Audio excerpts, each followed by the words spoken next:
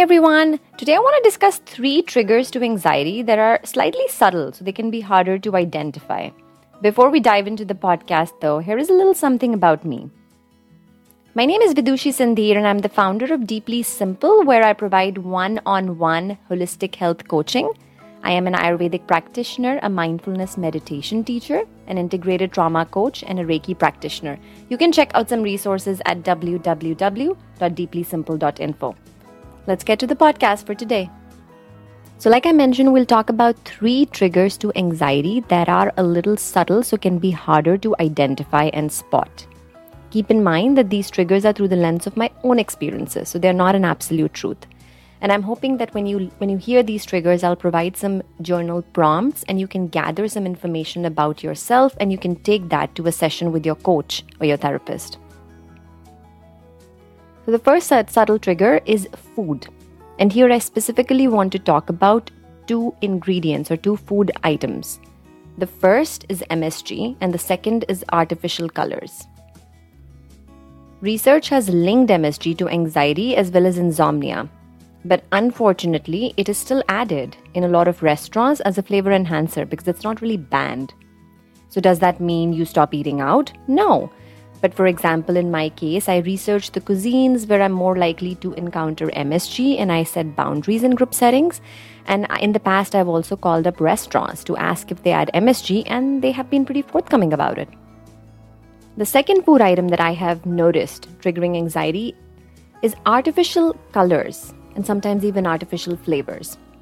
But some studies have shown that artificial coloring contributes to anxiety. And there are some other studies that have linked artificial colors to ADHD in kids. So the basic hypothesis behind both is that these chemicals can impact the nervous system and lead to behavioral changes. Now, an important thing to remember is that colors might be added to things that don't really look colored, things that look white. So you have to look at the ingredients. For example, flavored milk, puddings, etc., they can have color added to them. So read the labels and opt for items where the ingredients listed are not really chemicals. They're ingredients that you can pronounce and you understand. The second trigger is the inability to truly prioritize our wellness. Now, in order to prioritize our wellness, it's very important for us to get crystal clear about activities, habits, and routines that contribute positively to our emotional, physical, spiritual well-being. So that when we do those habits consistently, we are able to manage a season of anxiety better and with more strength.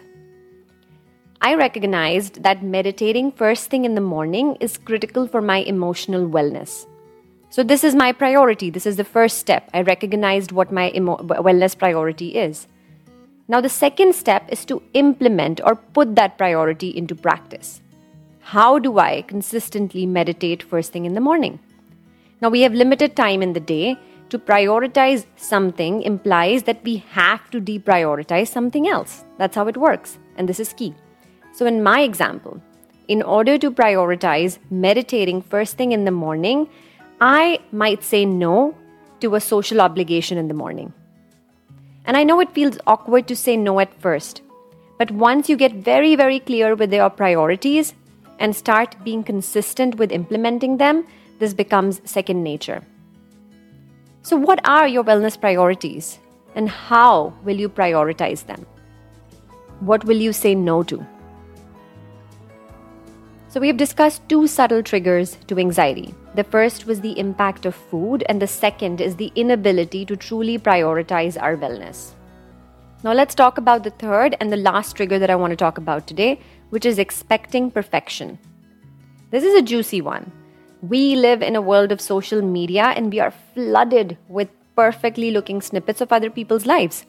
Perfect homes, perfect plate settings, perfect relationships, perfect bodies, even perfect spirituality, which is an oxymoron. But we know at some level that this is only for display on social media, but it can still create unrealistic expectations and trigger anxiety in different areas of our lives.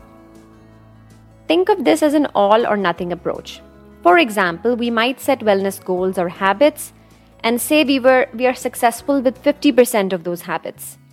We might think we have been unsuccessful because we were not perfect in meeting or implementing 100% of those habits. This is the all or nothing, where the 50% success doesn't really count unless it's 100. Or think about relationships. Some of us can desire to be the perfect partner in a relationship and put undue pressure on ourselves, or expect our partners to be perfect, putting undue pressure on them. And in this scenario, we don't have any tolerance for mistakes.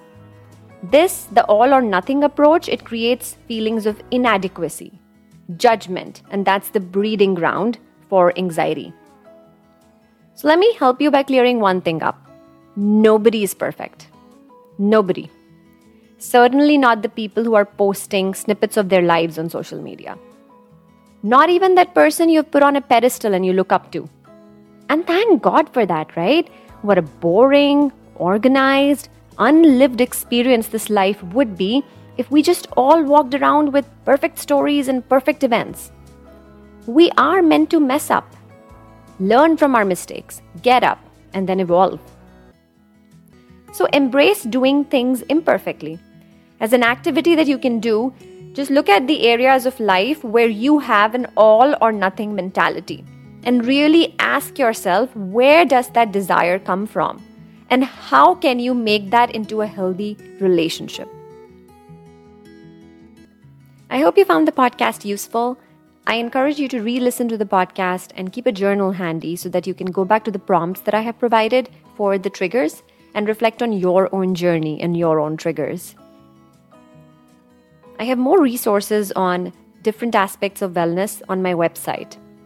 You can visit www.deeplysimple.info. I look forward to seeing you on my next podcast, and I'm very grateful that you stopped by to listen to this episode.